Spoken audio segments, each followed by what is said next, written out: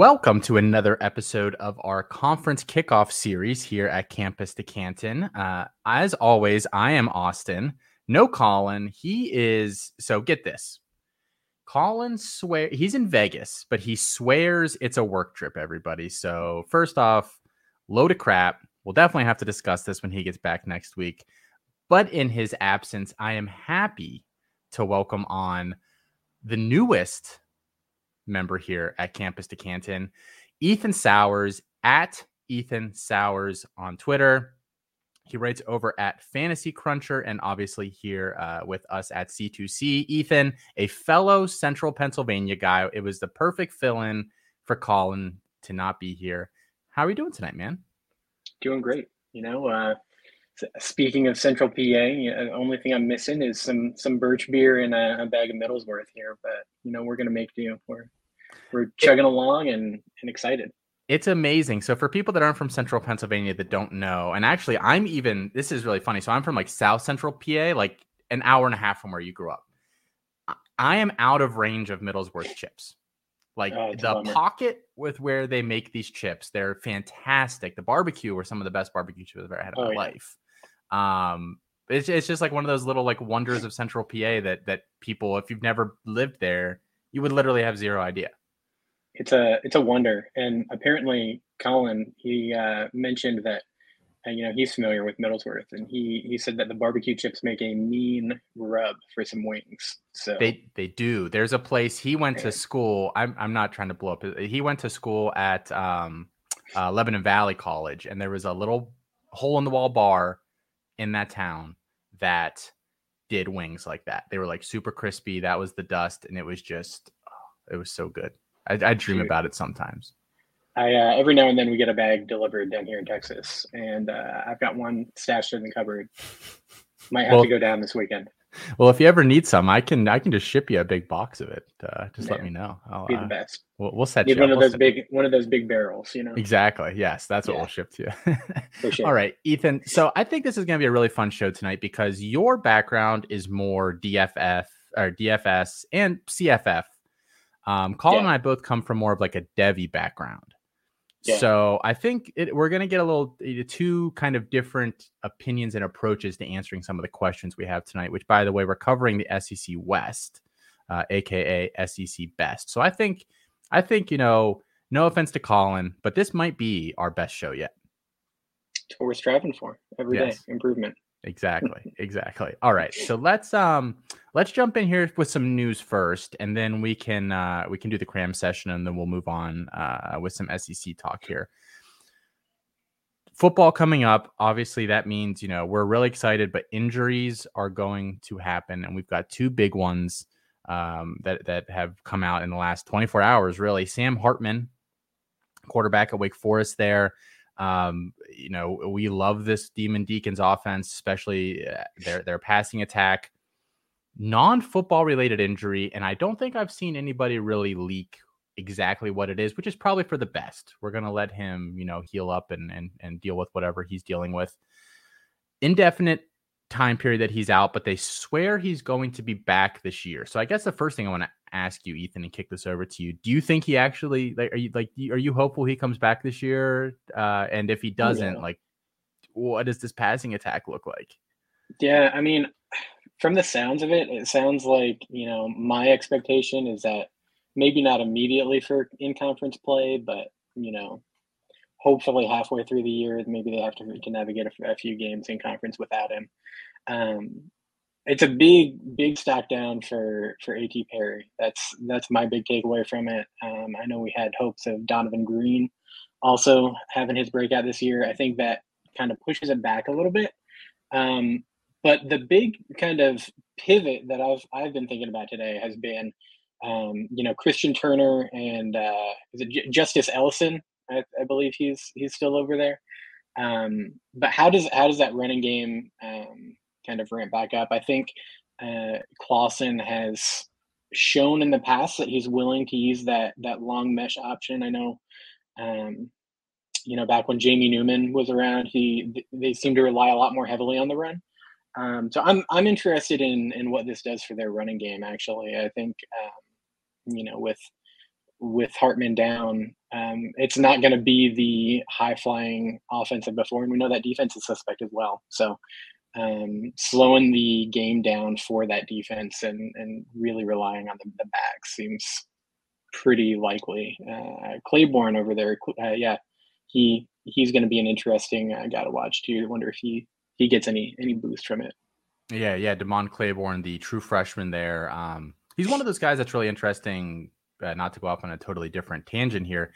One of those guys that 24/7 had rated like way higher than the rest of the services, which is usually an intriguing thing for me since they tend to be more accurate than the other three services. I don't know if we've seen enough of On3 to necessarily say that about them, but so that is interesting. They're not a week 0 team. They're a week 1 team. You're going to be targeting those running backs or at least paying pretty heavy attention to them on that DFS slate? I'm gonna watch. I feel like every now and then they pop. They have a big week every now and then, and it's really going to come down to touchdowns. And I think that that's been the kind of the missing piece, at least last year, for their running backs to be really fantasy relevant. But having a young quarterback down in the red zone, I think especially you're going to see them being able to hand the ball off. So if Griffiths, I believe, is the one who's named the starter now, yeah. If he's able to be productive and have some, some upside there, and just keep the Demon Deacons on the field, I like the running backs in that situation then. And Mitch Griffiths, just because I honestly had no idea who this guy was before today, and he wasn't even the guy that our CFF team kind of predicted to be the backup in the CFF guide in case something were to happen. 5'11", 192, redshirt freshman there. Has gotten in a couple games pretty much if they've been a blowout one way or the other over the past couple years. So for whatever that's worth, but not like he's some super experienced guy. So I don't think we really know. Yeah, full disclosure, I have no idea. I don't expect you to know. I don't expect I don't even really expect that coaching staff to necessarily know what they have with him, because I'm sure Hartman gets, the majority of the reps and all that kind of stuff. So that'll be interesting to watch for sure. The other injury that we have is down at Alabama, who we are going to talk about tonight. And I guess we could have just shoehorned this in with that discussion, but felt like maybe it should be its own topic. JoJo Earle, presumptive slot starter there for Alabama. It's been rumored for a couple days, and it finally was confirmed today. He's out with a Jones fracture in his foot, the dreaded Jones fracture. Players have come back from it. Julio Jones is a famous one. He had it a few years ago, but it's definitely not looking great for him this season. My big worry on this one, Ethan, and I'll see if you feel the same way. At Alabama, you only really get one shot. This is Eminem. You get one shot here.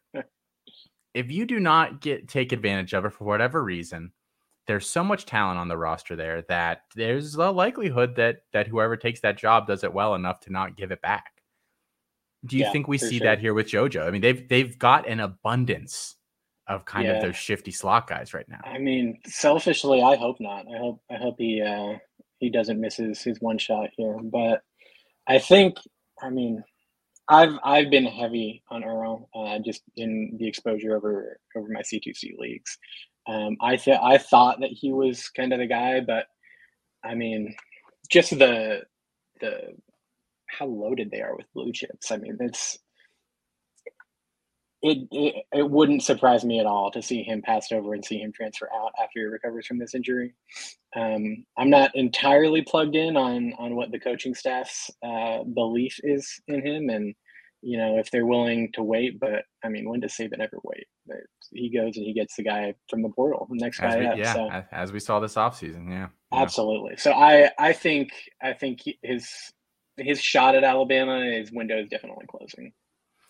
We can project a little bit or try to guess later who we think takes this job, but it isn't. The amount of names we have: Christian Leary, Aaron Anderson, Kendrick Law, Tyler Harrell. There's a number of names that could really fit into the slot there. So, and maybe even some Jahmyr Gibbs we see split out. See, that's my hope. I was going to save that for later, and then we can dig in on that. But that's definitely my hope on. Okay. Who's the benefactor? I'll share my prediction because I think I'm going to go ahead a different direction with this. I'm finally going to stop hating on Tyler Harrell. And we'll talk about that here in a second. All right, so those are the big kind of main news points here, guys. And if you check out the YouTube page or the Discord or anywhere else that we have at Campus to Canton, you can keep up with any of the other smaller ones. Let's give the people what they came for here, Ethan. There's a cram session time here. Oh, yeah. Yes, this is what I'm here for. So. We're putting you on the hot seat. We've got a couple questions for you. For anybody, first time listener or have just awoken from a coma, missed the last couple episodes. Here's what we're going to ask you. We're going to ask you a player that you think helps their stock the most this year, a player that you think is going to hurt their stock the most this year, and then the spiciest prediction that you can possibly give on air without, your clothes just burning right off your body. So that's what we're going to do here. First question, I'll just toss it right to you here. The player that's going to help themselves the most. Yeah. So, like you said in my little intro, I definitely slant much heavier to the CFF side when I'm constructing my CTC team. So I'm trying to keep it on brand here. So I believe it's going to be Zach Kuntz, tight end out of Old Dominion. He's 6'8", 251. He just wound up being named to Bruce Feldman's freak list, number 11 on the list. I believe you have some doubts to the metrics that were shared in that article, but I'm a little skeptical. Just a little. They're saying he runs a 4.57 40, which, I instantly, whenever I see a big, lanky, athletic tight end, I immediately think of Mike Gesicki. He's, a Penn State transfer. I just saw a video this week where Mike Gesicki was praising Ricky Ronnie and Joe Moorhead up and down about the development of his game. The funny thing, just a sidebar on Gesicki, my father and I had a very affectionate nickname for Mike Gesicki while he was a freshman at Penn State. It was Stonehands, because he just dropped every meaningful target that seemed to come his way. And then by the end of his career at Penn State, he was the guy. He was legitimately I'd say, an alpha in the offense. He was always Trace McSorley's first look. I think Kuntz has similar upside here. The metrics, the 4.57 40 that Feldman listed there, lines up pretty consistently. I want to say Gesicki was a 4.55 officially at the combine. So I do think that there's a chance that that's a little homer bias on the timer. But it's definitely something to pay attention to. Kuntz was just pummeled with targets last year. I don't see that changing. I think Ronnie's system just works that way. I think it's absolutely appalling with the size of preseason award watch lists that this guy wasn't on the Mackey watch list. He's a legitimate force at tight end. I tend to I've been snatching him up as early as the 8th or 9th round in some C2Cs just to make sure I get him. He is the highest owned non-quarterback in my my portfolio. So I have around 80% of him, and I'm banking pretty big on him. I think he can definitely put himself in the conversation for the draft, and I think we'll be singing a much different tune to his Devi upside, not just his CFF upside. Yeah, that last point's kind of the big question with him, right? It's going to, we all agree. I think he's probably going to be pretty good in college here. It's just, is there anything beyond that? That's really what we're hoping for a stock up there, right? With him, is that the NFL kind of takes some notice. Yeah, his CFF upside can't really get any higher. So I definitely I think that he is going to be a guy that NFL GMs are interested in. The big question really comes down to how they're going to look at his transfer from Penn State, I think. Are they going to see that as him following his guy, the guy who recruited him, the guy who, has talked him up that he's a great scheme fit for and has been working in his development? Or are they going to see him running away from a crowded tight end room at Penn State? And I mean, there's no denying, especially with what we thought Theo Johnson was at the beginning. I don't blame anybody from transferring out of that tight end room, especially when you've got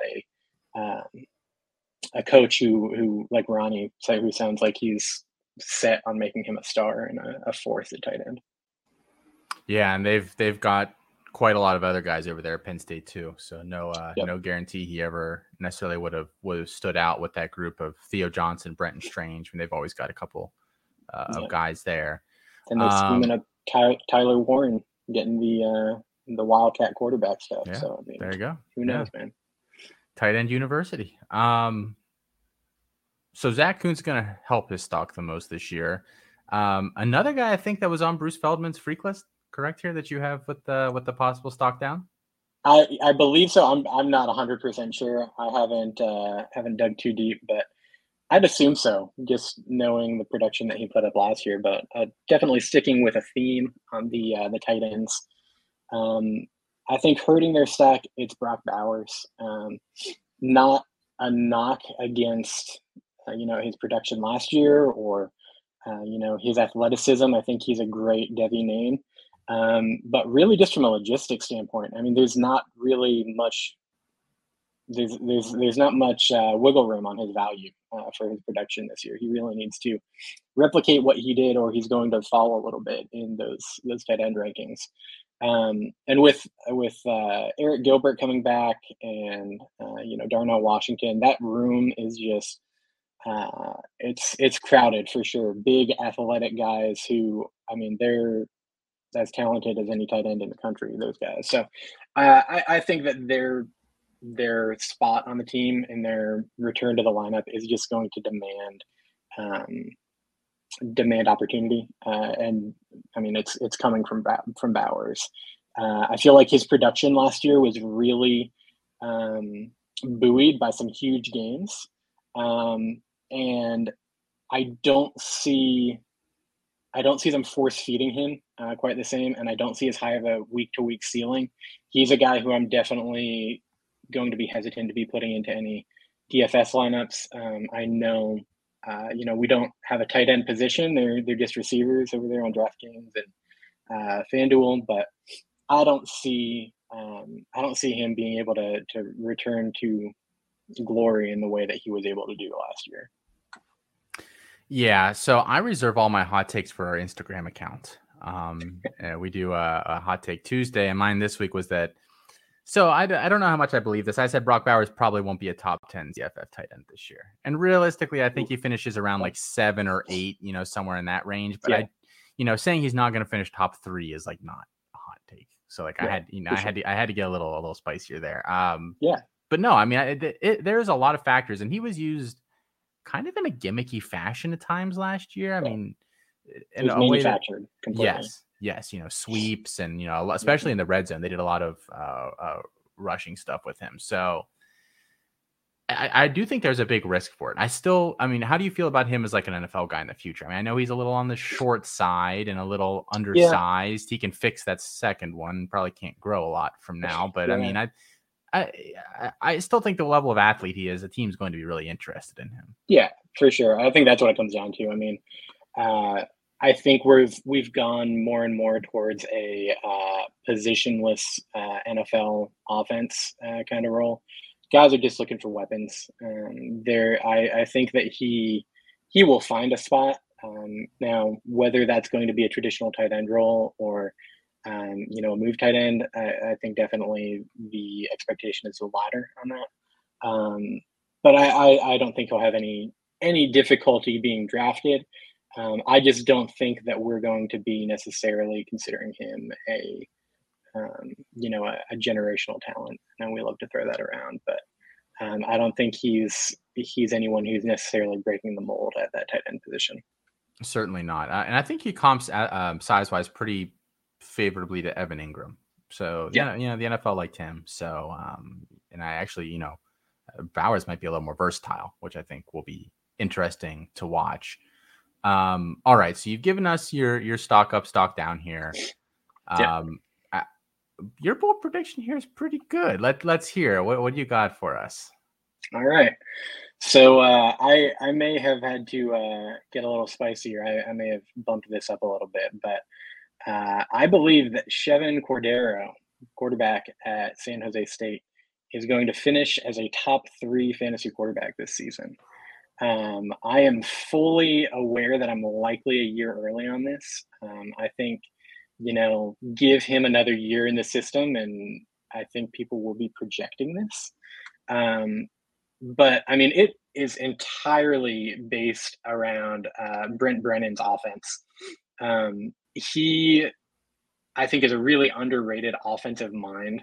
Back in 2019 was his big kind of explosion year as a head coach and an offensive guy, where he had Josh Love, Trey Walker, and Bailey Gaither. Any of you USFL fans out there know that Trey Walker and Bailey Gaither, I mean, they're talented guys. They were able to turn things on this year in the USFL. But I mean, Josh Love and those guys are, I think, pretty tame compared to the upside of guys that they have coming in this year from, with Cordero coming from Hawaii. You've got Lockhart and Elijah Cooks coming in. I think them and Isaiah Hamilton still there from last year. I think this is the best arsenal of weapons that Brent Brennan has had since that 2019 year, and I'd argue that it's even better than that 2019 year. For some reference on that 2019 year, they threw the ball with a neutral game script passer rate of 62.6%, and Josh Love threw for 3,923 yards and 22 touchdowns. Just to contextualize for everybody, like 62, like anything above like 55% is high. Like anything over 60%, your eyeballs start to fall out of your head a little bit. Yeah. So, and there are a couple percentage points above that too, in terms of that neutral game pass script. So that's extremely high.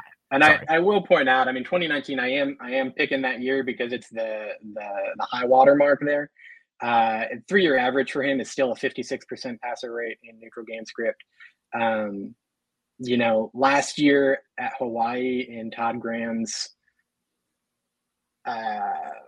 subpar, I don't really value him as an offensive mind in any regard. I'm a Pitt fan. You can say whatever you want about him here. This is a safe space. This is a safe space. But I mean, Cordero is coming into a much better situation. And even last year, only in 11 games, he threw for 2,800 yards in that run and shoot. I really think the sky's the ceiling for these guys. I did a write-up on Fantasy Cruncher about actually, no, this was a C2C article. I misspoke there. On just some things that we look for in the DFS side. And kind of what research I like to do in the off season, if there is one, if you'd like to consider that. And rate of play is a big one. And Brent Brennan's offense really smashes. I want to say they were definitely top 10 in rate of play. And they're a team that I really like. So Chevan Cordero, I mean, he's just, I think he hasn't even been tapped into his potential. Like, I really think that he can excel in this offense. And, I think that, we're chasing Zach Kitley a little bit too much. I'm a huge Jarrett Doege fan. And I still think that we might be chasing a ghost with Western Kentucky and Texas Tech. That's alive and well in San Jose with Chevan Cordero. I think he's got that ceiling that we look for. I'm all in on him. I've been trying to snatch him up everywhere. So interesting. Do you think he can support, like, is it Lockhart and Cooks, or there's somebody else in that roster too that if I remember correctly? Yeah. But I mean, Isaiah Hamilton is pretty pretty strong too. I think he absolutely can. I mean, I think that Brennan's scheme can definitely support 2. I don't know if it can support a third consistently. Well, the Cooks will be hurt by week 4, so we're fine. Yeah. We're I mean, fine. that's entirely fair. I've really been in on Cooks and hoping that he's able to stay healthy, but yeah, I'm all in on that offense. I think they're the quiet giant sitting in the corner of college football this year. That's really interesting. So now I have a lot of Lockhart, a lot of Cooks, not a lot of Cordero though. So now you've got me slightly regretting. I got that kind of that feeling in the pit of my belly right now that maybe I messed up some drafts this year. I totally understand. I traded him away in the program at the beginning of the offseason, and I am not looking favorably on that decision. So man, you blew it. I did, man. I did. All right. So that's a spicy one. I like that a lot. And we will we'll definitely come back to that here at some point in the season and have to revisit that probably. All right, guys, real quick before we hop into our SEC West here, 2 things for you. First off, we are part of the Fantasy Points Media Group. There's a ton of other great shows on there, guys. If you are not familiar with them, there's honestly they've added so many shows that we just don't list them all on here because they're so many and honestly a bunch of good ones I listen to each and every week. Go ahead and check all of those out in one place on Twitter at Fantasy Points Live. They do a weekly Friday drop that recaps the week in the Fantasy Points Media Group. Second, guys, all right, listen up. Colin's not here. I didn't want to say this, but I think I have to. We know, based on the statistics that our podcast uploading software does, that's about 80% of you guys listen on iTunes. You get your downloads on there of our podcasts. Guys, if you can take 30 seconds to a minute out of your day, go on there and give us a 5-star review. We are trying to continue to grow this format that we all love. College fantasy, Devy, C2C, all of these. To do that, we obviously need more eyeballs and more ears on our programming. Your reviews help. We don't really know how or why, but we know that they do. Just take a minute out of your day, hop on Apple, and to be honest, it works on other places too. Spotify, Stitcher, Podbean, we're a bunch of different places. Go ahead on those places, guys. Just give us a 5-star review. Say whatever you want. If we don't have at least 10 new reviews by the time of next week's episode on Monday, Colin is not allowed back on this show. It will just be me, and I will be a preachy asshole until I get my at least 10 reviews. Guys, I know how many downloads we get on there. I know that is just a very small percentage of you guys. Help us out. Please, please, please. Let's get more people into this format. And it's not just our show. There are a lot of great shows on here, including one that Ethan's going to be on here in a couple of weeks with Bet on C2C. All right, so let's get right into the SEC here now that I've kind of bullied the audience. They're a little shaken. Let's calm them down here a little bit. I mean, for sure. We know from history that this is not a podcast network who makes empty threats in any way. No. This is serious business. We've shown it. And I will do it. Colin doesn't even know I just did that. Colin's out in Vegas doing whatever. He's at some craps table. Someone's gonna come over to him while he's there and whisper in his ears. Like, what? So let's not make that in vain. SEC West, guys. We're gonna go here in alphabetical order. Although it certainly is probably the favorite that we're going to talk about here first, and that is Alabama. The best palate cleanser I can think of after that little speech. A lot to talk about here with Bama. We're probably going to spend like 25% of the show just on these guys here. That's fair. The quarterback position's interesting. I think we've got a couple of different questions to ask ourselves. The first is for this year. Bryce Young, the reigning Heisman winner, bringing him back. That doesn't happen too often, so that's a pretty great thing there for Saban and for Young and Bill O'Brien and everybody else associated with this offense. Realistically, he's probably not going to win the Heisman again this year. I think there's a lot of other really strong contenders, including his teammate there, Will Anderson.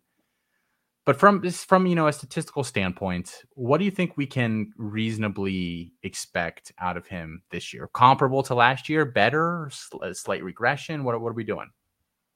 Yeah, I mean, it's interesting for him. I think that just with the offensive makeup, I think that we will see a little bit of regression. I think they're going to be a heavier run team this year than they were last year. It's really interesting. I think, there's no doubt that Bryce really I mean, he proved everything that he needed to prove on the field last year. I think that this year is going to be more about a leadership position for him, kind of displaying the intangibles that, those old school GMs want to see about if he's a leader in the locker room, if he's invited to anybody's birthday parties, the important issues that we see. He's no Chevin Cordero, but I think he'll be able to rise to the occasion this year. And I would probably expect around 80%, maybe 85% of his passing still back. But I think they're going to be able to run the ball better. I think their offensive line is going to be improved. Last year they had some depth issues, and I think we like to give Bama a hard time because they're just recruiting 5 stars after 5 stars, but when you're inexperienced at important positions like the offensive line, it limits what you're able to do. And I think that the experience that they return this year is going to be helpful for them. I think they're going to be able to, really lay the groundwork for Jahmyr Gibbs and Jason McClellan. I mostly agree with you. I think my big question for him this year is going to be how much does he run? And I know Saban and Bob probably don't want him to run. Last year, he took, can you believe this? He took 420 snaps at the quarterback position. Come on. We're not going to make the cheap joke, though.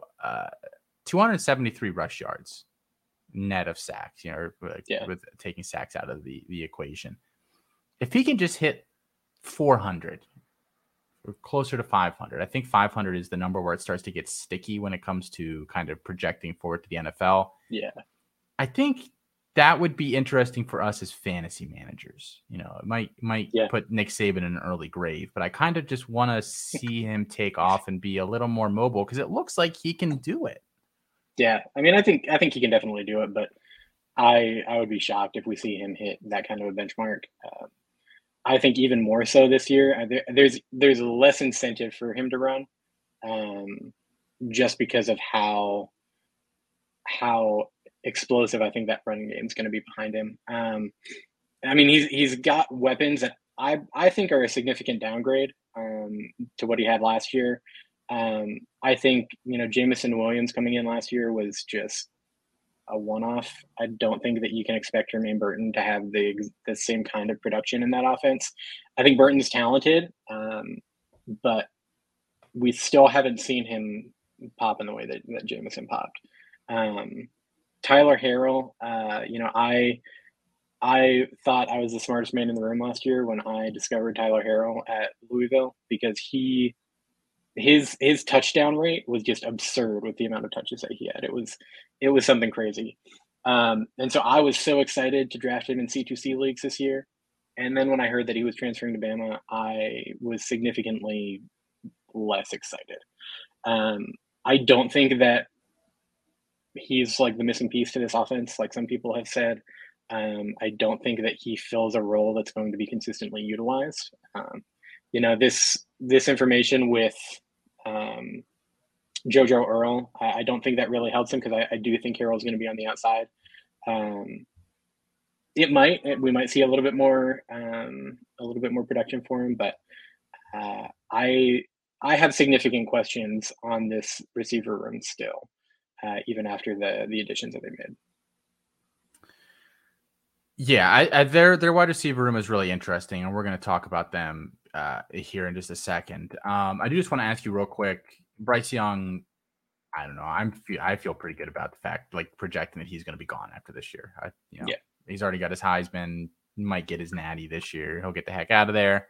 Who is the guy to replace him? Is he on? Is it Simpson or Milroe? Is the guy not on the roster yet? Will they hit the portal? I'm intrigued to see. But let's assume they don't hit the portal. Are you a Ty Simpson guy? Are you a Jalen Milroe guy? Yeah, I'm a Simpson guy. I like what I've seen from him. I will admit though, I wasn't ever really on Milroe, and I was watching their spring game, and Milroe's more than competent. He would be a great successor at any non-Bama school. But I think it'll be interesting. I'm excited to see where the odd man out transfers. That's my excitement in this position battle. But if I had to pick one and to stash, I'd be taking Simpson. Yeah, Milroe was my QB5 in his class. I thought he could do something in a big way. Chris and I both separately, about a year apart, have said let's send him to UCLA. So let's send him to UCLA. If it doesn't work out there, he can hang out with Chip Kelly for a couple years. Justin Martin, I'm not on board with that. Yeah, well, someone's stock goes up, someone else's has to go down. I mean, that's just unfortunately the way it is there. The running backs here. It's a really full room, really full. I honestly expected at least one other guy to leave there this offseason after Kamar Wheaton did back in January, and nobody did. So that really surprised me. Just off the top of my head here, I don't have the names written down in front of me, but just off the top of my head, the guys that are there right now, you brought in Jahmyr Gibbs from Georgia Tech.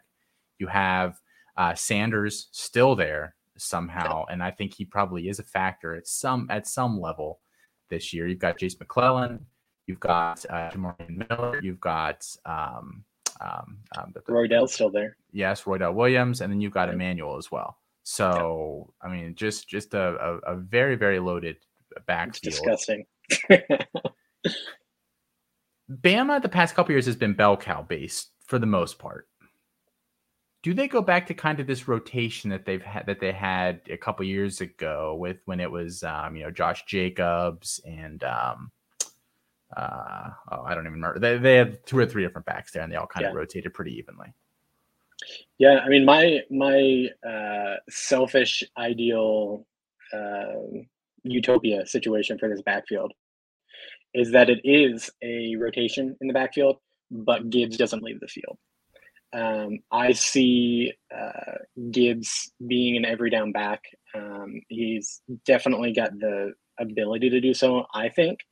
I think McClellan and Sanders between the tackles. I can see that being more of a goal line situation, but I'd love to see, and I think we give Bill O'Brien a little bit of a hard time that is due for his NFL time. But I mean, being a Penn State guy, I know him well on his strengths and what he can do in an offense at the college level. And I think that he will find a way to get the best player of the football.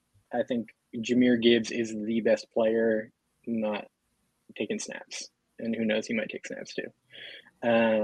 So that's my hope, is that we see Gibbs really funnel into that slot. We see him motion out of the backfield. We see him down close to the goal line, taking sweeps, all that stuff. I think that maximizes his value. And I think that when Saban poaches somebody from the portal, I think he's all about maximizing the return. So, yeah, he's definitely going to use them. I'm curious. Last year it seemed like they kind of had McClellan as kind of their pass catching guy, and then they had Brian Robinson that they wanted to use between the tackles. And then when McClellan went down, they didn't necessarily have another guy to do what he did. So I am wondering if it's kind of a 50-50-ish split. The one thing, Gibbs is still listed at 200, which is really a bummer. I was really hoping he'd get to Bama, and not that their strength. Georgia Tech is a Power 5 strength and conditioning program. It wasn't like they weren't doing anything with him there, but I thought maybe him going to Bama. Ringing endorsement. They're actually going to put that on the wall of their locker room. We are a Power 5 strength and conditioning. It's about the best advertisement they can get. Yeah. I thought he'd get a little bit bigger at Bama. It sounds like he really has it. So we've gone that's fair. 3 years into this now. I was really hoping we could get 208 out of him. That's the Christian McCaffrey-ish weight. Maybe not, which is kind of a bummer there. And just what makes me hesitate just that little bit about him kind of getting that role, especially with the, Trey Sanders and Roydell Williams, who I think are the obvious Brian Robinson replacements this year. They kind of seem to be the like for like guys. Was it Nate who came on and gave that great caution to Jahmyr Gibbs? It was earlier this season. It was. He just really just poured water all over that. Yeah, I mean that's definitely an earworm that just gets lodged there, and it's hard to shake when you're on the clock at 105, 106. But regardless, last year between McClellan and Ryan Robinson, they had 45 receptions. I think Gibbs can get close to 40. I really do. So certainly will be some additional value beyond just his rushing there. Do either of the freshmen get run this year? I think is going to be the other big question. Obviously Bama gets in blowouts. It's just the nature of being Bama. Emmanuel Henderson, Jamarian Miller, the two guys there. Miller looked good in the spring game. Yeah. And apparently Henderson has bulked up quite a bit. I haven't seen exactly what he's weighed in at most recently, but he was kind of on the lighter side. Do we see either of those guys this year? I think that's the straightforward question. I think we see him, but there's always this DFS fallacy that gets stuck in my head whenever I see Bama on a slate. And I'm like, oh man, their third string, fourth string running backs are like minimum salary this week. I'm going to jam them in and they're going to explode because they're going to get the ball in garbage time. And then Saban does the exact same thing and rotates like 8 of them in the fourth quarter and none of them go off. So I think we'll see them. And I think that's great for their development and great for their, for us to be able to project them in the future. But I don't think I think it's negligible for anything that we can capitalize off of. Yeah, and just if they don't make an impact this year, we were talking earlier about JoJo Earl, and you kind of get your one chance. Not saying this is their chance, but they have Justice Haynes and Richard Young coming in next year. Both are, according to the composite, top 5 backs in the class. So as per usual, the pipeline of talent will just continue to flow there through Alabama. You were very eager to talk about wide receiver, so I will grant you this wish here now. I mean, technically, I was eager about Jahmyr Gibbs, who we just talked about. I'm hoping he sees that receiver role. But. So the starters were, as of 6 hours ago when I wrote the show sheet, probably Burton, Earl, and Brooks. Jermaine Burton from Georgia, JoJo Earl in the slot, and then Brooks on the outside.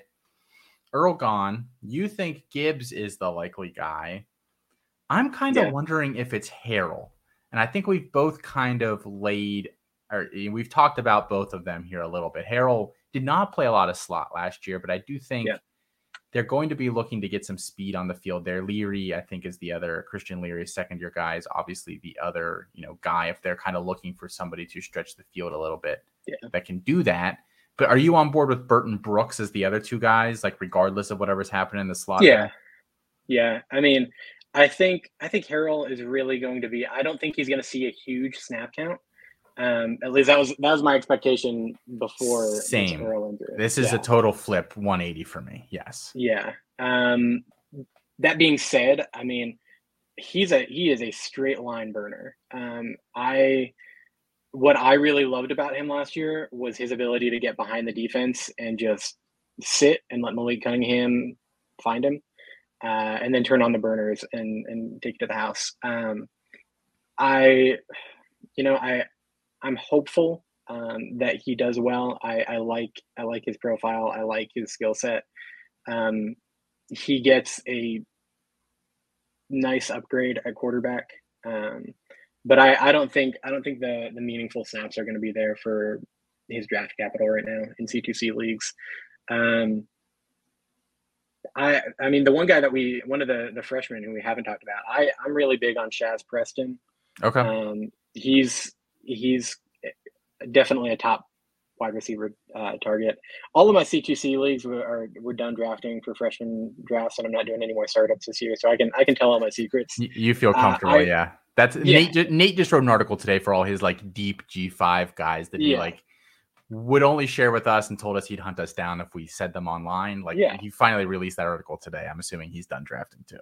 Yeah, it's the annual dump of who we love now. I really like Shaz Preston. He's my favorite of the new Bama wide receivers. He's one of my favorite receivers in the class in general.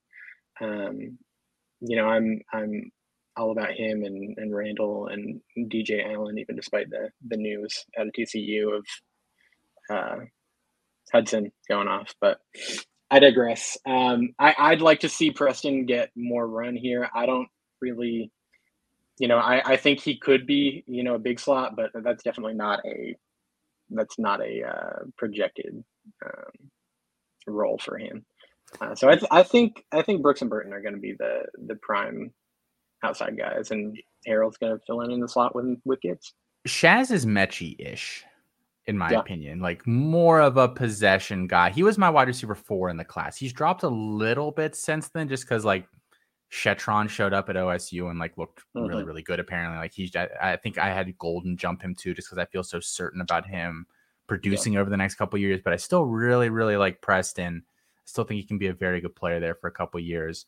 My only concern with him, and again, I think he's a very good player. At the moment, does he offer something different than anybody else on that roster can give? Because I think as a freshman at Alabama, that's how you kind of get on the field. And that's always been my worry with him, at least immediately, is does he offer something that you can't get from Brooks or Burton? And I think those are kind of the two guys that he's probably competing with Brooks, is what I would assume. Yeah. I mean, I think he's well-rounded in a way that, I think Mechie's a great comp, because I feel Mechie was able to carve out his role because he could kind of do it all. He was a guy who you didn't want to have to rely on, but he was a great number 2, great peripheral weapon to have.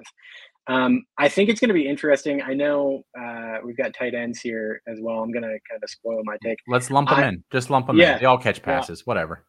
Yeah, I'm not a Latu guy. I don't think that he's anything to write home about. I know Bob loves his tight ends. I'm interested in if we see more of a role. I mean, this is just spitballing on kind of that hot take of big slots coming in. I wonder if they would be okay with that if they're not getting the production out of tight end that O'Brien wants to see. Getting more of a big slot possession guy over the middle that can move the sticks. I mean, Latu's fine. I just don't think that he's got any future. I'm not a fan of his either. I've seen some people have him as, tight end 3, tight end 4 in this class. He's a well-rounded kid, and I think he certainly has a spot in the NFL, but especially in terms of fantasy production, he alligatored that one so hard in the spring game.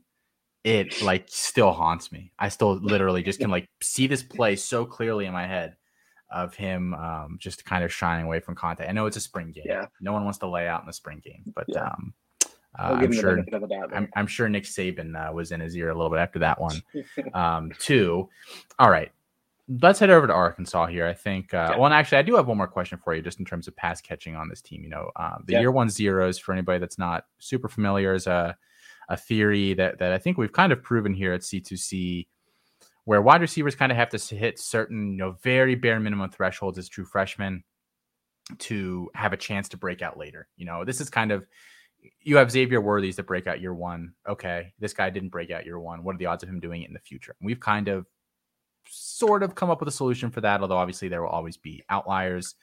Some of the markers for a year 1 0, 5 catches total, 100 receiving yards, I believe 5 rushes total, a rushing touchdown, 5 kick or punt returns. Like these are very, very, very 15 rush yards. They're very low thresholds.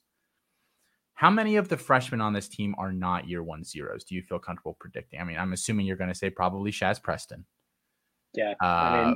The other nominees are Aaron Anderson, Kendrick Law, Kobe Prentice, and I guess Amari Nyblack. I guess they're calling him a tight end, but he's so soft. I can't really actually see him sticking as a real tight end.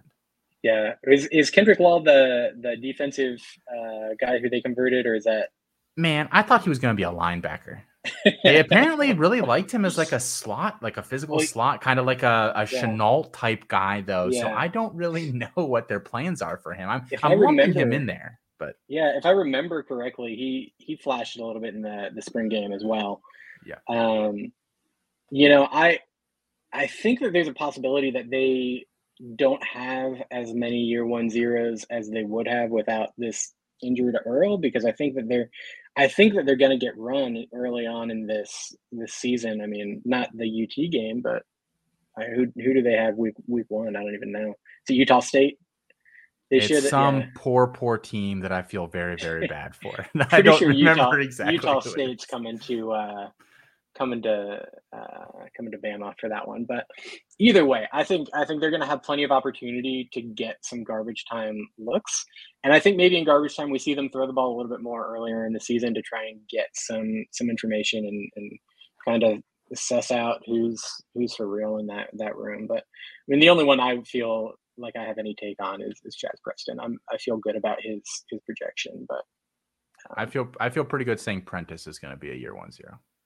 But yeah. that's just me. And I have a bet with Chris technically that Aaron Anderson will be.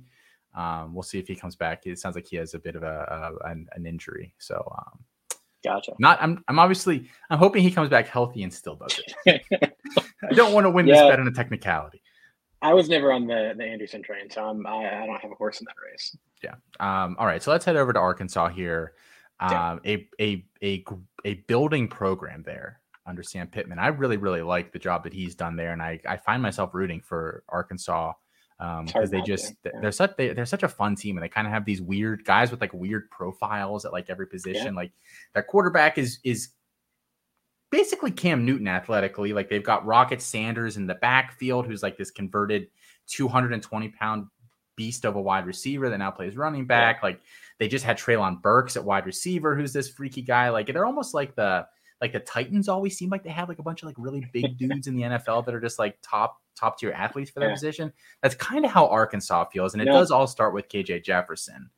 To me, it's like those teams that you'd make on NCAA football or Madden, where you move the guy with the highest speed to your quarterback, and then the guy with the best hands, you make him a slot guy. Field stretchers, it doesn't matter what their catch is; they'll catch it 50% of the time. So. Yeah, exactly. It's such a fascinating team, and yeah, Jefferson. It's fun. Yeah.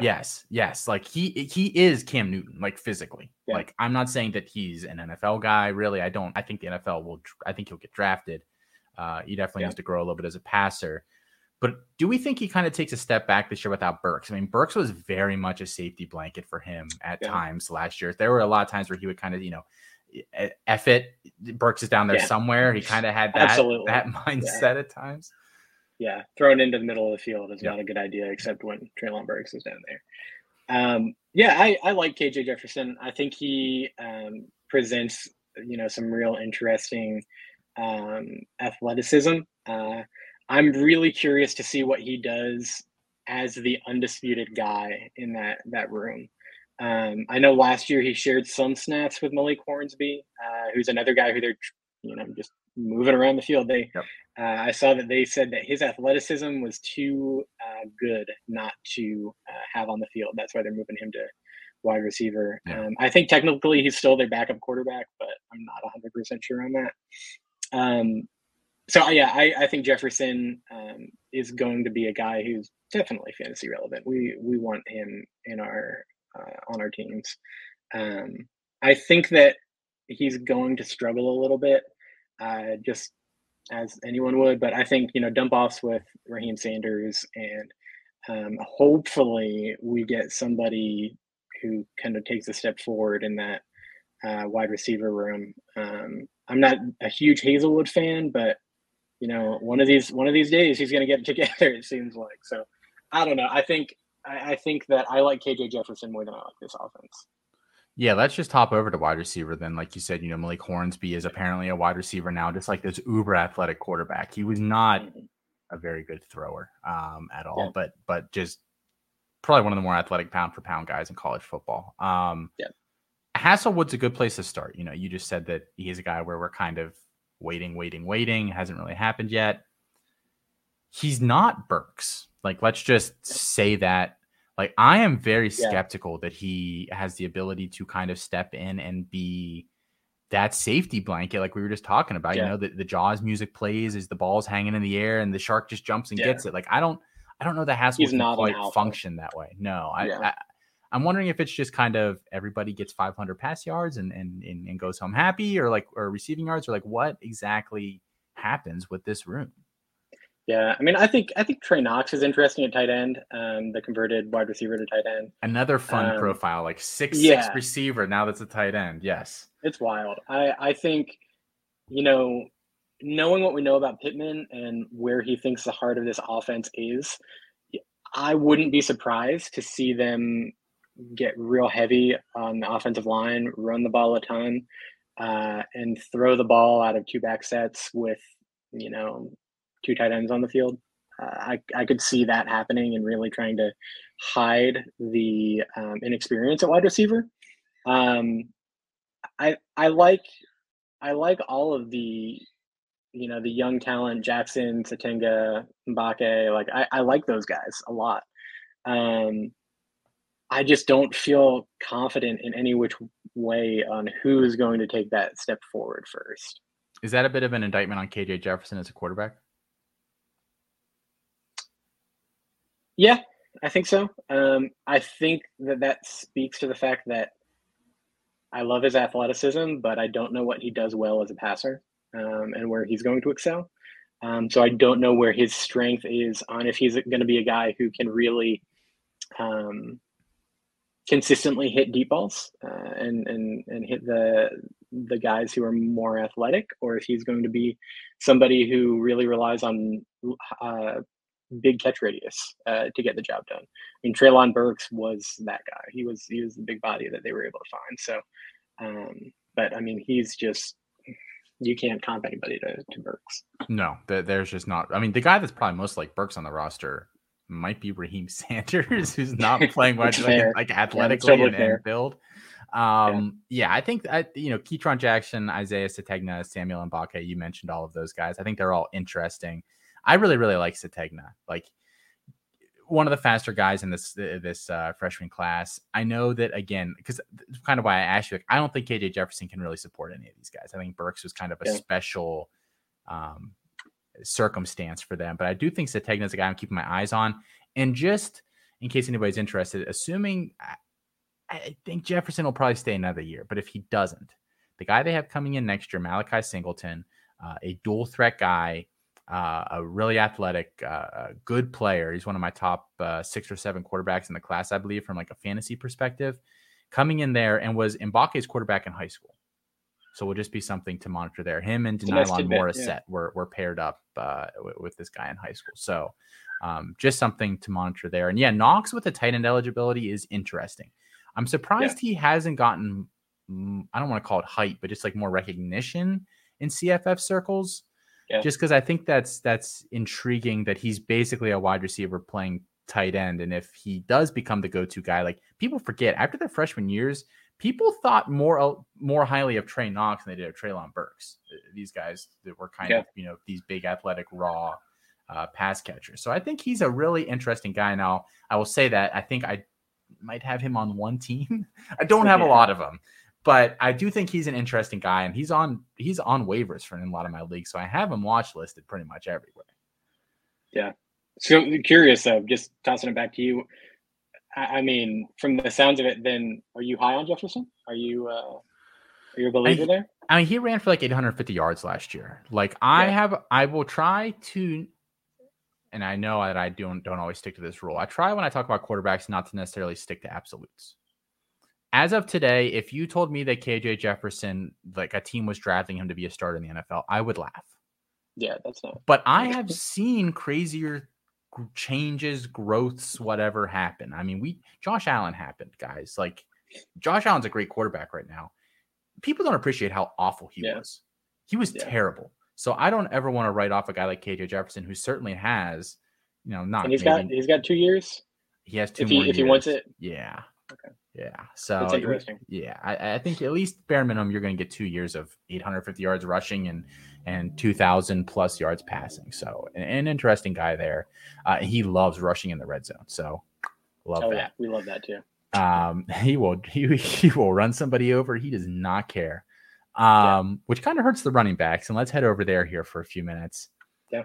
Dominique Johnson's been out all offseason, and they're saying that Rocket Sanders has been the number one guy on the roster. But this backfield is so crowded. Besides Johnson, who will be back, you have Rocket Sanders, you have AJ Green, you have Rashad Dubinion, who apparently made a really nice impression, the true freshman there over camp. Like, they always have backs on this roster. Now, Jefferson had the most carries on the team last year. Like, he eats a significant part Yeah. of this backfield. But can Rocket take advantage of this offseason kind of to himself and get a little more of this? Or are we still thinking, you know, probably not really a CFF guy, probably just you're hoping the NFL loves him? Yeah, I mean, I'm always looking for guys who are able to catch the ball out of the backfield. That's, you know, my most desirable trait when I'm projecting a running back that I'm into for any Devy purposes. If they can't catch the ball, I'm not interested. Maybe I'm going to miss out on Derrick Henry, but when's that going to happen? So I like Rocket Sanders. I think he and AJ Green definitely kind of share that pass catching skill set in my mind. And I think that, you know, that's valuable on a team that doesn't have an alpha wide receiver. I think it's even more valuable. So I see them getting their share of opportunities. Um, I've been targeting Dominique Johnson quite a bit in C2C drafts this spring and summer. Mainly because he seems to drop further than everybody else in that backfield. And I'm really just looking for, you know, the cheapest option there, because I think that this is a team that wants to run the ball, and, you know, one of them will get an opportunity. But, you know, these committees are just so hard to get excited about. Yes, I completely agree. And it's a bummer too. Like Dominique Johnson, I don't think he's anything special. I really just wish they'd even to make this a two-headed monster, kind of unleash Green and Sanders and call it a day. AJ Green, do you have any thoughts on him before we move on? I mean, the spark notes of it or anything, or do you have a very passionate stance on AJ Green?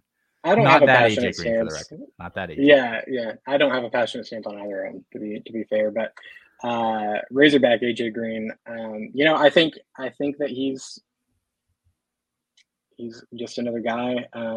He's got that out of the backfield receiving opportunity and capability that I do like. So I mean, if I had to rank them just straight up, not in any in a vacuum, not in that they're ADP or anything, it would be Sanders, Green, and Johnson. I don't know a whole bunch about Dominion, but I have been hearing some positive things in camp, so that's always nice. Yeah. All right. So let's go over to Auburn here. We're heading back to the state of Alabama. I'm sorry. We'll get out of it soon. Surprisingly less to talk about than the other school in Alabama. Is Zach Calzada good? No, he's not. Next question. Next question. I mean, the only other option is TJ Finley or Robbie Ashford. And Robbie Ashford is really intriguing to me. If I believe the coaching staff had any intention of ever actually putting him in a game this year, and I don't believe they do, which is dumb, but I don't believe it. I think he could be kind of a cheat code-ish guy for them, as a guy who's got, you know, he's very mobile and has some other tools there that I think people like. Yeah. I was listening to the Cover 3 pod, and they were talking about Auburn, and you know, one of them had mentioned Calzada is exactly the kind of quarterback who makes sense in a Brian Harsin offense, because you'd expect him to be playing at Boise State, and I mean he's going to you know catch fire every now and then and put together a strong performance. He's not. I mean, especially with this wide receiving group, he's not anybody who I want any exposure to. I would be very surprised if this passing offense is good in any way. Well, let's just talk about the receivers then. I mean, you just said you're avoiding. I don't think I have any. I might have Coy Moore still in one league who came over from LSU. I think I've got one or two more Coy Moore shares and one or two Caper shares from Orphans that I took over this season. But it's not a good situation. They have not recruited that position particularly well recently, and they certainly haven't used or developed it very well either. So it's bad. You just co-sign that. No Auburn with receivers if we can help it, or is there one that maybe is kind of intriguing? If I had to take one, I mean, Moore would be the guy that I'm taking. I mean, it sounds like I know they have. I think Ike Hilliard is their wide receiver coach there. Okay, so that's I think he's new this year. I could be wrong on that. Um, but I'm interested in how they're going to be able to develop talent because I want to see the next batch of recruits if they're anything good. I have a sneaking suspicion that we're not going to really care about Brian Harsin because I don't think he's long for for Auburn. But if he is, can they develop these guys? It seems like Boise always had one or two guys that was definitely not a highly highly thought after um, recruit that usually ends up balling out. So maybe we see somebody like that. Moore seems to have the best profile, but I did not realize that Hilliard was their wide receiver coach. So he's formerly the Steelers wide receiver coach from 2021 to 2022, or 2020 to 2022. I mean, they didn't bring him back after 2 years, so obviously maybe they weren't particularly happy with how he was doing. But Claypool. They drafted Claypool, and Claypool performed pretty well under his watch, and Deontay Johnson did as well. So yeah, I mean they're definitely talent. They know talent in Pittsburgh at wide receiver. So yes, so that could be a good thing, could be a bad thing. Maybe too difficult to see. The last question here for you, I think this is kind of the biggest question on this roster is just Tank Bigsby down year last year. I've been very adamant and vocal on this podcast many times before that I think he was more banged up than they let on. I think this is a J.K. Dobbins type situation with his second year there, if you remember, at Ohio State, where they kind of kept trotting him out there and he looked like crap. And then it came out later that he was like broken. I think that's kind of what happened with Bigsby, but I digress. Bigsby, Jarquez Hunter. I don't know if they really think they have something there with Hunter or not. Tough to say. But how do you think this backfield gets split between the two of them? Yeah, I'm bummed that Bigsby didn't leave in the portal like he was going to. I think he's going to regret that decision. Yep. The one guy this year that entered the portal, everyone was like, yes, that's really smart. And then he was like, nah, I'm back. We're like, yeah, like 2 weeks later. Such a bummer. I think people are sleeping on Jarquez Hunter. I from what I've seen, his ADP has been negligible. And I think that, he popped, was it last year? I think early last year he was, non-con, he was decent. SEC, he was poopy, to put it kindly. And I think part of that, I mean, if your theory holds weight on Bigsby being playing a little hurt, maybe him having to be in more of an RB1 role was not his forte. I think we could see big volume for both of these guys.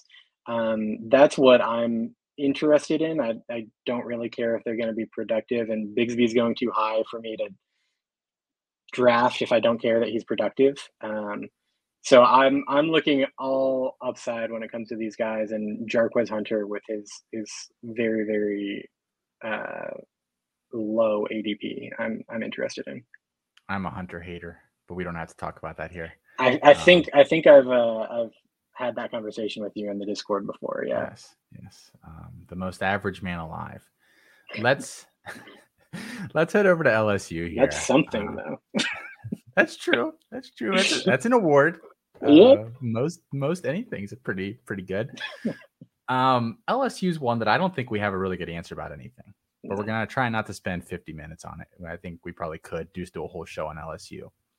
Quarterback. There's enough questions, that's for sure. There are. Yeah, you can just keep raffling them off here. Miles Brennan comes back for a 6th year. They get him out of the portal, coax him back. Jaden Daniels comes over from Arizona State.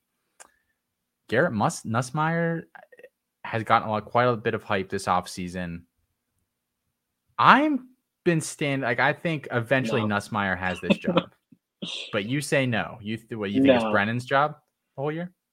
Honestly, I mean, I think they're playing multiple quarterbacks. I think that's I think that's Brian Kelly's MO. I think that was a very poor hire. I have no idea why they were interested in Brian Kelly. As we've seen, he is a great culture fit. So he's got that going for him. But honestly, with this quarterback job, I loved Jaden Daniels as a freshman. He was actually in my first Devy league. I went after Jaden Daniels and was so excited about it. Thought I was the smartest guy in the room again. Preach. Yeah, Preach. that was a very sad disappointment. I had to ask the question: are we allowed to drop Devy guys so that they're not on our taxi anymore after seeing some, specifically after that transfer over here? I think it honestly, I think Jaden Daniels is the most talented of the three. I think he was stuck on an island with Herm. I don't blame him for leaving and finding greener pastures, but I don't think LSU is greener pastures. I Yeah, think he went from I said they definitely didn't do him any favors with yeah scheme and kind of just where the way they used him. yeah, and I don't think Brian Kelly's able to do that either. I think that it's going to be similar to kind of what we saw last year at Notre Dame with Cone and Buckner getting some play. I think that we'll see Brennan and Daniels as the main two there. I hope not. I quarterback committees are the death of all fun. So what is the saying? If you have two quarterbacks, you have no quarterback, I believe. Yep. So I do think it's really interesting, kind of on that note, that Walker Howard, the 5-star quarterback, came in here, and just to give the 20-second backstory on him, was originally committed to LSU. Notre Dame wanted him really bad. Yep. And he kind of wavered on that commitment when they released Orgeron and the whole staff. And then when Kelly got there, he stayed. Yep. There is no word out there at all about him actually competing for this job this year, which I think is just really, really interesting, as being like the 5-star, the hot name. Like local guys are usually like looking for anything they can to build some of these higher rated kids up. I'm a known Walker Howard hater. I do not believe he's even in my top 10 quarterbacks in the class. Oof. I am not surprised. And I think it's just really interesting that there's no real quarterback there, and yet he has no hype at all. It's interesting. Yeah. I mean, that's a great point, but I don't know. I probably am going to be completely out on LSU, probably more so than Auburn. I think I think Auburn guys are cheap enough that I'm okay taking Coy Moore as a last round pick or something really late.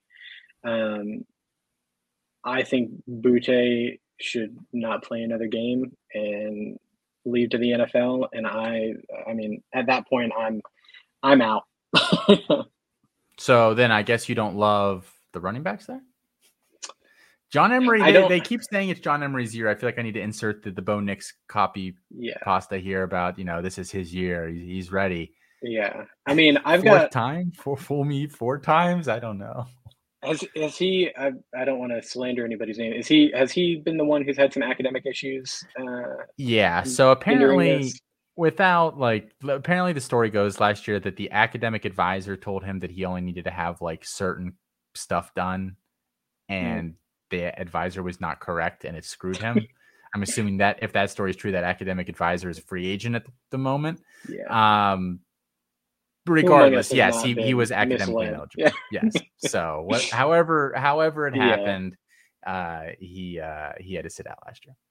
Yeah, I'm not super interested in it. Honestly, I haven't really taken a deep dive into Brian Kelly's committee habits and how he tends to assign touches.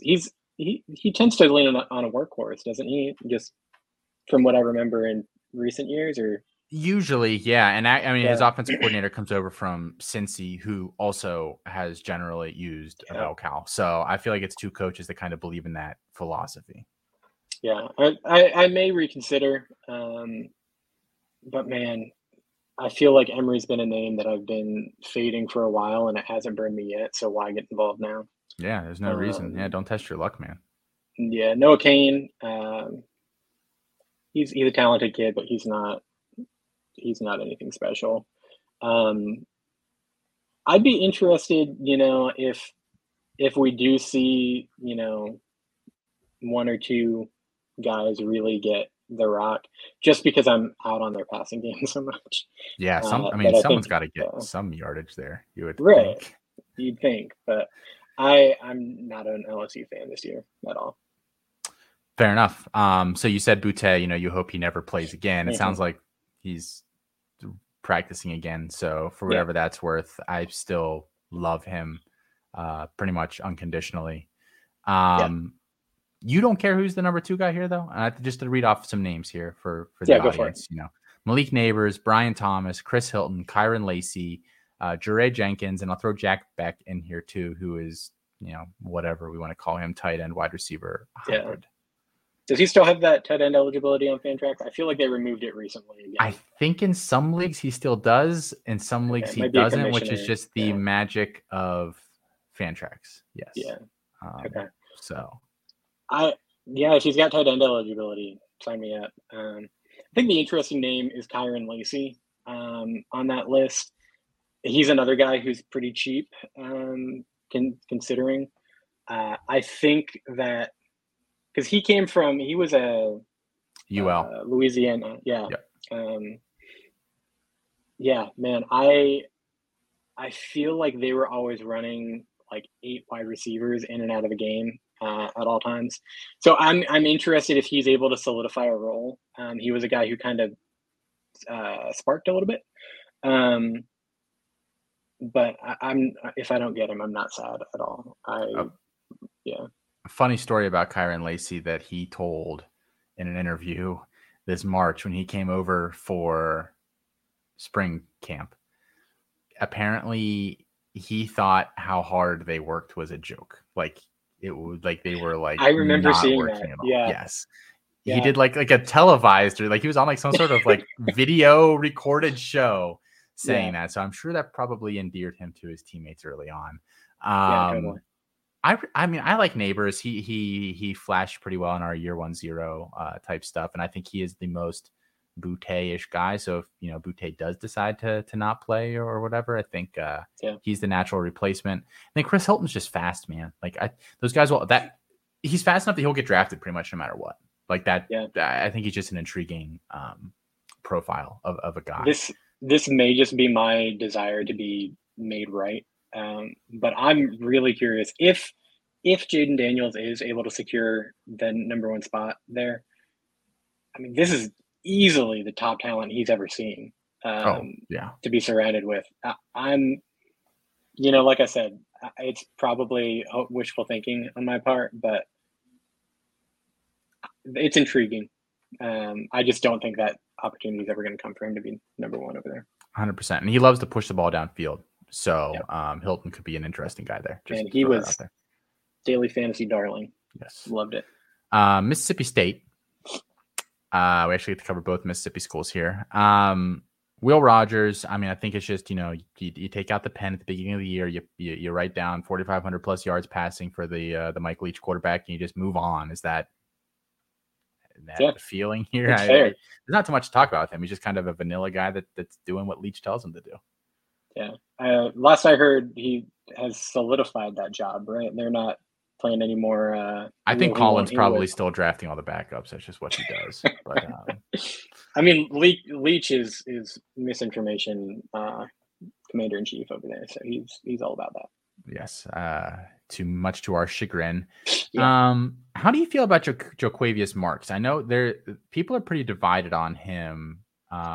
Because he's not much of a rusher, but he caught like 70 balls or something last year, like just like a stupid amount of passes. Like if you're not familiar with, it's not like the NFL where most starting running backs, if they're competent, catch 40, 45 passes. Like catching 25 balls as a running back in college is pretty darn great. So him versus Dylan Johnson, I mean, you have a guy that you prefer over the other? I tend to like Marks better, just from my feel on that situation. I think he's got, the first opportunity in that offense on most weeks. I think Johnson might be a little bit better of a runner, but man, again, with the CFF background, what more could you ask for? Like perfect scheme system fit with Marks. So I have quite a bit of Marks. I have a little bit of Dylan Johnson, but is he going by Woody Johnson still, or is he back to Dylan? I honestly didn't know that he ever went by Woody. So this is news to me. Breaking news here on the C2C podcast. No, that drops him down my rankings slightly for some reason. There you go. Yeah. Wide receivers. I think if you can figure, Chris Moxley's been very much on the actually Mike Leach doesn't produce a top guy every year. I push back on that a little bit, not to his face because I like him too much, just behind his back. Mike Leach's wide receiver one has still been pretty damn productive over the past few years. Yeah. I gotta admit. Yeah, go ahead. Yeah, he that episode where Moxley was on and gave that, data dump on Leach receivers. That was the last day I drafted any Leach receivers in this offense. So I mean, Polk was wide receiver 23 last year, and he came out of nowhere, and he wasn't a guy at the beginning of the year. Like if he'd been the guy from day one instead of week 5, you'd have been talking about a top 8 to 10 fantasy wide receiver probably. I get that, and I think that's fair, but at the same time, I mean, that's how they always pop up in Leach's offense. They all spring up midway through the season. So either they're not evaluating talent properly and getting the ball to the people who can do the most with it, or these guys are popping up because they established the rapport with the quarterback halfway through the year and are just that trusted guy. And we can't pinpoint that at this point in time anyway. So that's kind of my stance on it. Is I like predictability, and I don't see that in this offense from a wide receiver standpoint. Well, tough luck, because I'm going to make you pick one right now. I still probably Wally is my high exposure guy. So knew I had you on the show here for a reason. Yeah. Yeah. I still have a lot of Wally. I think it could be any one of Ra Thomas, Austin Williams, or him. I really do think it could be. And we'll be monitoring that situation for sure. To think they let a guy like Garrett Schroeder go. Man, you would have fit that offense perfectly, right? Perfect. Sometimes he's accurate in the 5 to 10 yard range. Sometimes. Ole Miss. Yep. Matt Corral moving on, I think, is a big deal. And it's really weird. I don't think that's been talked about enough this offseason when it comes to Ole Miss. Truly understating the value that he had to them last year, where at times there were games where he was he was running the ball a ton because they needed him to, and really kind of sacrificed himself there in the middle of the season, threw for a ton of yardage. He was Mr. Ole Miss the past couple of years here. Yeah. I'm still I don't see a scenario where Jackson Dart isn't the starter day one. Do you think this is actually a competition? I'm going to push back on that. I think there is. Damn. I take back everything I said after you said Wally. No, I've got a friend who's pretty plugged in at Ole Miss, and from what I gathered in my conversation with him was that Kiffin was disappointed that Altmaier didn't show up in the way that they expected, and he was pinned from the get-go of being the heir apparent to Corral, and I remember seeing features on game day about Matt Corral and the rapport that he had with Lane Kiffin and this bond. I mean, after the 5 interception game where Kiffin didn't pull him and he just let him kind of battle it out, I get that weird vibe, especially now that Altmaier is, taking first string snaps in practice in the fall, meaningful, valuable snaps in practice. That it just kind of dawned on me, maybe this is some weird, I'm want to mentor you through the ups and downs of your career. And if Altmaier I think it's more Altmaier taking a step forward than Dart not living up to what they had. Or what they had expected. And I do think that there's a legitimate shot that Dart is not the starter on week 1.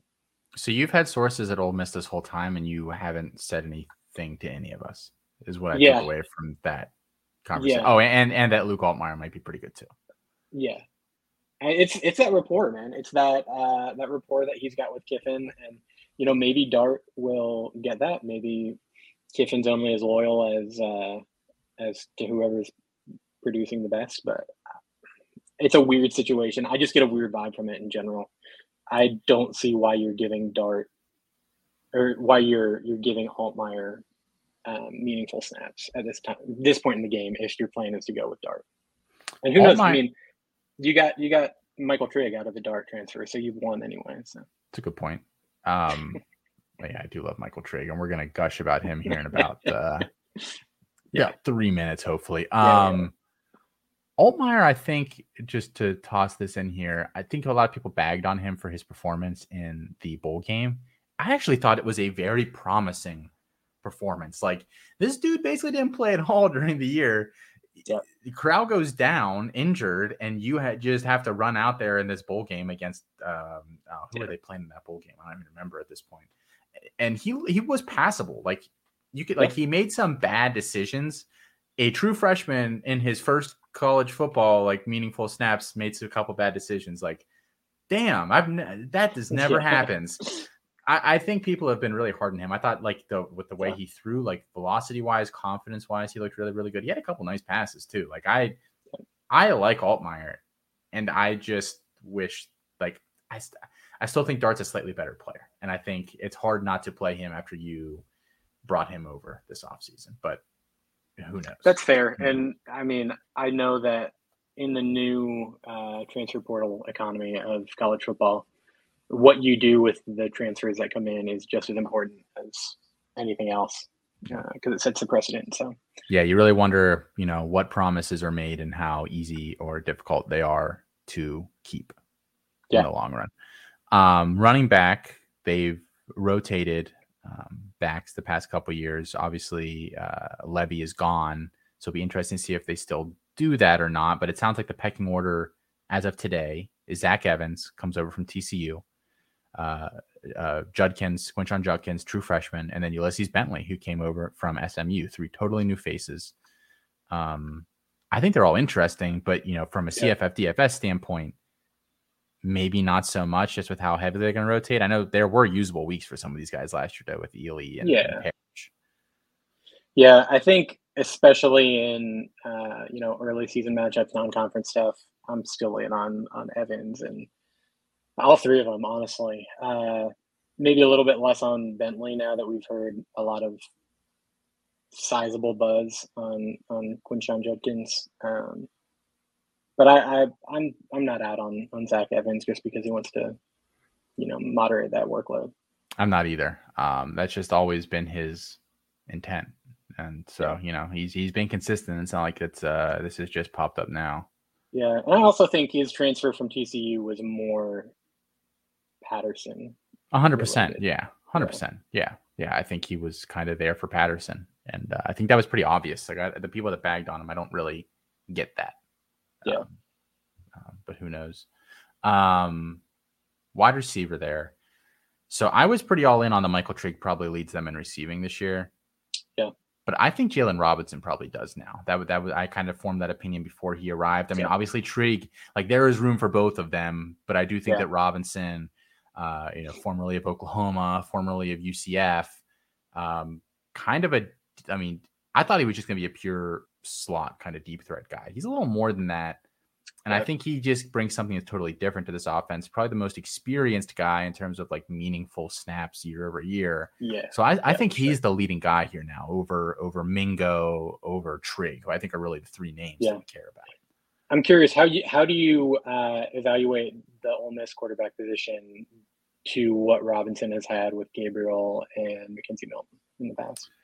All right. So without getting too deep into it, I am notoriously a Gabriel hater. I've said he's a very good college quarterback, but I don't think he has an NFL arm, like for like a starter. Like my line that I use is that the cutoff for an NFL arm for me is like Joe Burrow. Like I don't really want any weaker than his arm. And I think Gabriel's arm is weaker than his. And couple that with the fact that he's not particularly tall and he's mobile, but like not that mobile. Like I think he's been a very good college quarterback, but I have a hard time believing that he's a big time NFL guy. So in terms of like raw talent, I would say the Ole Miss guys are probably more talented, but obviously the competence, which can't be, isn't important. It kind of sounds like an insult, but the competence of Dillon Gabriel it might not be matched this year, at least not consistently. Yeah. I think consistency with Dillon Gabriel, I'm a Gabriel fan. I really like him. I was hesitant last year going into Malzahn's offense because I'm not a fan of Malzahn's offense for any Nobody quarterback. is. Yeah. I secretly think Gus Malzahn isn't either. Yeah.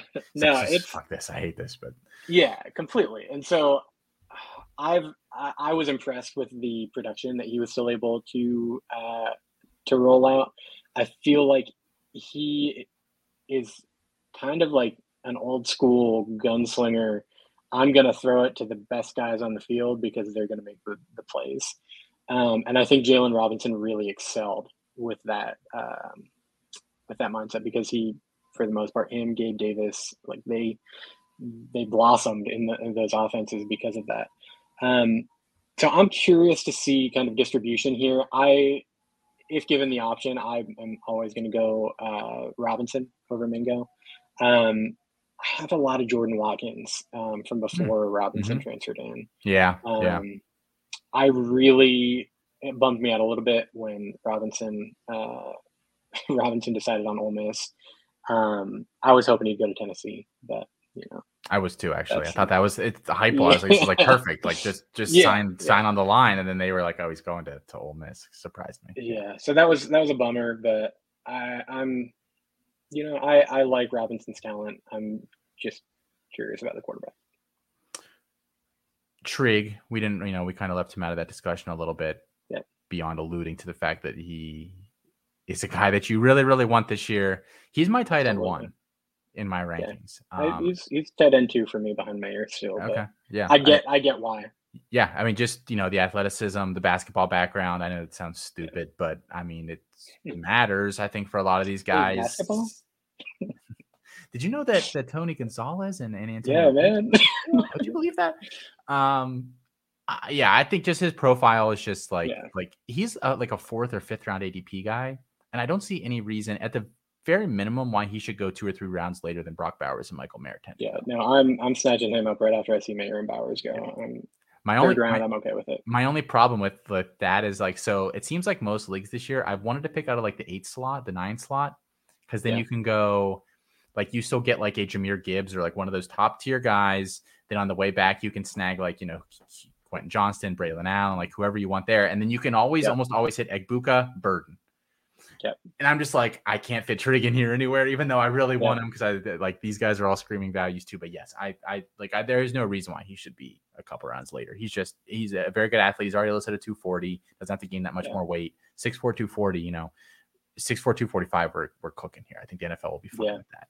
And I don't have as much exposure to him as I really would like to. Just with my love for Kuntz, I use why draft Trigg when you can wait a few rounds to draft Kuntz. Apparently, I should have been waiting longer. Circle that back to TJ and some others. But I mean, what I really liked about Trigg earlier on in the in the summer was he seemed to fall just in like that great like dead zone in startups where talent was starting to drop off the board. He was a guy who I felt confident in. So I do have some builds where he's in there, and I think I've got one where I've got Trigg and Kuntz, and I just love it. Who knows if it's tight end premium, but fingers crossed it is. Spoiled. I you were talking about your program trade snafu. I know no one likes to hear about other people's leagues, but I had the opportunity to trade Eric Gray for Michael Trigg last preseason, and I did not do that. Oof. Makes me sad. Very, very sad because my team is, quite frankly, a monster, but would certainly love Trigg on top of it. But hey, positional scarcity, that counts for something, right? Yeah, we learned a lesson that day. Texas A&M, let's bring it home here. The last team in this group, the team that I really dislike the most out of this group. Quarterback. Yeah, I hate Texas A&M. I don't like Jimbo Fisher, and I hate how they've conducted themselves over the past year, quite frankly. Who wins the QB job? This is my first question to you. Haynes King, Max Johnson, Connor Wegman pull an upset and snag this at some point this year? No, it's going to be Haynes King. I feel pretty confident in that. I think he's shown enough. He was injured last year, I believe, too, and that's kind of the big like first or second derailing. Down. Yeah. You got Calzada, though. Calzada time, baby. Beat Bama. You did. He's the Kingslayer over there. But No, I really like Haynes King, probably more than I should, to be honest. I haven't even really dialed in that much to this quarterback controversy because I'm that confident in King. I think he's the starter there. For fantasy purposes, it might not even matter. I don't know. It might not. Yeah. Yeah. I like his athletic profile better, and I think yeah. if you're looking at win totals and things like that, I think he's the one who gives them the best shot to put up points. Yeah, definitely a better rusher. Max Johnson definitely takes after his dad there. I'm also notoriously a Haynes King hater, so apparently we just don't agree on any quarterbacks, which is fine. Man, we were gelling earlier, and we were. I'm a Steelers fan and a Penn State fan, so that's probably boils into and a Flyers fan, right? Yeah, Flyers that's fan. Iffy. That's really Central iffy. PA is just weird, man. You gotta pick your spots. People don't understand that. Yes, no. It's very very split. It's very very weird. I grew up in Ravens country actually. So ooh, okay, yeah. I was in Maryland for a while. Life was hard in South Central PA as a Steelers Pitt fan and Penguins fan living in Flyers, Ravens, Penn State territory. I get that. I was not particularly popular for my my sports preferences. But what are you gonna do? Can Devin Achane be quote unquote the guy here? Or is he bound to a rotational role regardless? Devin Achane falls in this really weird spot for me because I'm notoriously falling in love with these speedy, shifty gadget players, if you will. And he seems like he's more than that. He seems like he has the potential to be more than that. But at the same time, I don't personally believe he's a bell cow. And that's hard for me, again, because I feel like this backfield has enough talent that they can find people to fit roles better than Achane if they want to play situational offense. That being said, I think he's a great Devy guy. I hope he winds up going to a competent offensive coordinator, head coach in the NFL, because he's a game changer. And if this might go back to kind of your opinion on Jimbo, but I don't think Jimbo is going to be able to get the most out of him from that standpoint. I don't think he's going to use him as a bell cow. So then if he's not using him as the bell cow, is it LJ Johnson? Or I know he was injured through spring, so Amari Daniels got some hype. Obviously they have true freshman, 4-star Le'Veon Moss there. I'm skeptical that he really sees the field too much this year. Yeah. I think LJ Johnson is the guy who's going to get, the between the tackle heavy carries. But I hope I'm wrong on Achane because he's just so damn fast. I love it. He's the guy. I've got a type when it comes to DFS. I was first in on Kadarius Toney. I love Amari Jones at Georgia Southern. These guys who are just really shifty, really dynamic players.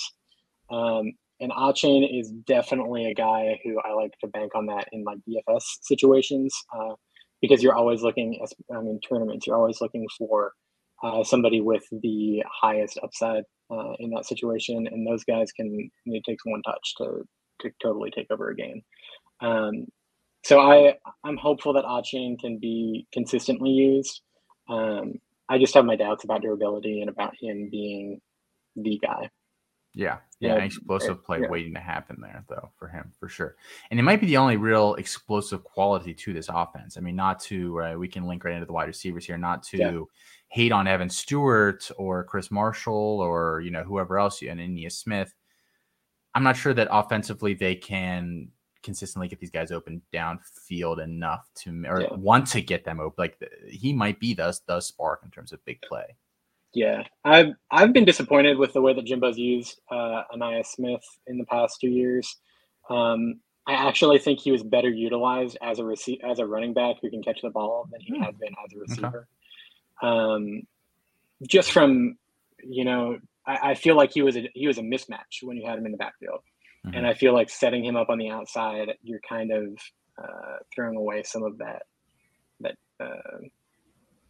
strategic placement whenever you do that. So I don't have very much Smith anymore. I stopped drafting him last year after I was disappointed with his production last year. So I always kind of distinguish there is a difference between hybrid and tweeners. And I think it's a very fine line. A hybrid is a guy that can probably do both, whatever, 2 or 3 roles or whatever at a good enough level that he could probably play any of them individually. But because he's so good at so many that you kind of line them up all over the place. A tweener is a guy probably isn't really good enough to do either of them full time. So you kind of split him between two to kind of get him out there.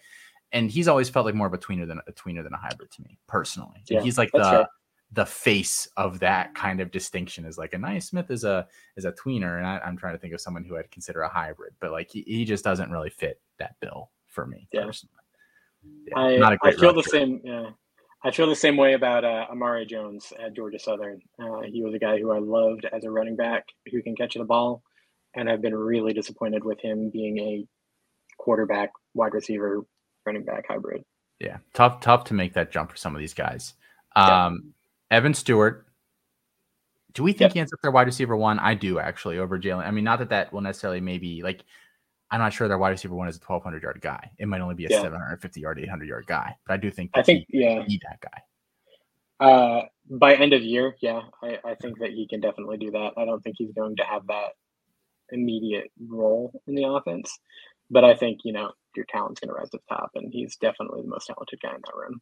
Yeah, it's Jalen Preston's the other guy. Okay, I think we know what he is. It's not particularly great. Do you think Chris Marshall gets on the field at all this year? The other 5-star wide receiver they brought in? I don't. I tend to think that, the narrative that's going around about Jimbo not being great at developing receivers is pretty much on point. I think Evan Stewart's a guy who's going to transcend that and be successful in spite of the coaching. Chris Marshall just didn't pop enough for me from what I've seen. But we'll see. I think he can have a strong role in moving into like next season and beyond. I just don't see him as a freshman breakout. Yeah, I'm pretty skeptical too. I think I've been burned on this before, so I've been trying to stay open to it. The last offense that I kind of had 2 guys that I was like, you kind of could probably only pick one because I think the offense can only support one, was that 2019 LSU team. And I was really all in on Jamar Chase and had very little Justin Jefferson as a result. That whole team was an anomaly, though. That's ridiculous. It's always in the back of my head, though, Ethan. It always is there. You mess up that one time and you're like, could this be it again? So I'm trying to be wary and open to the fact, but I do agree. I think I'm a little out on Marshall this year and probably long term as well, though I do agree that the upside is pretty substantial with him. So I am DJ Allen's biggest fan, so I'm really hoping you're wrong. So I hope that we can have that production there. Yeah. All right. Well, I think that's it for the episode. We made it through the SEC West. We did not split up this conference last year, and I believe we did a 3-hour podcast. So man, it's brutal. I'm glad that we were able to split it up here, and I'm glad that you were the one to hop on here for Colin tonight. Again, everybody, if you do not follow him, at Ethan Sauers on Twitter, and that's Sauers is the last name. You can find all of his work at Fantasy Cruncher or Campus to Canton. It was a pleasure having you on. Looking forward to having you on this feed more moving forward with the Bet on C2C podcast. And that'll be you, Chris K, and Brandon Sanders every week. Is that correct? Yep, that's the lineup for us. I'm riding some very strong coattails with that group. So looking forward to it. We're excited to be providing some written content for DFS as well moving forward. So. In season, if you're looking for Ethan's work, guys, that is going to be probably 95% plus at C2C for NIL members. Only $7.99 a month, $79.99 per year. And I believe I shouldn't leak this. I believe we're going to do some sort of like just in-season membership for folks that want that kind of content, but maybe aren't necessarily into anything else beyond the betting and DFS. So stay tuned for that. Check out everything over at campustocanton.com, guys. All the guides, all the podcasts, all the rankings, all the ADP, all the tools, and on and on and on. And lastly, we will be at the Fantasy Football Expo this weekend. About 14 of us, I believe, out of the 27 or so that are on staff here. So please feel free to walk up to us, talk with us. I love chatting with everybody. If you're on Twitter, I already said it, I won't recognize you at all. Even if like your profile picture is like a close-up picture of your face, I won't recognize you. So please just say your name. I'm not being a dick. I promise.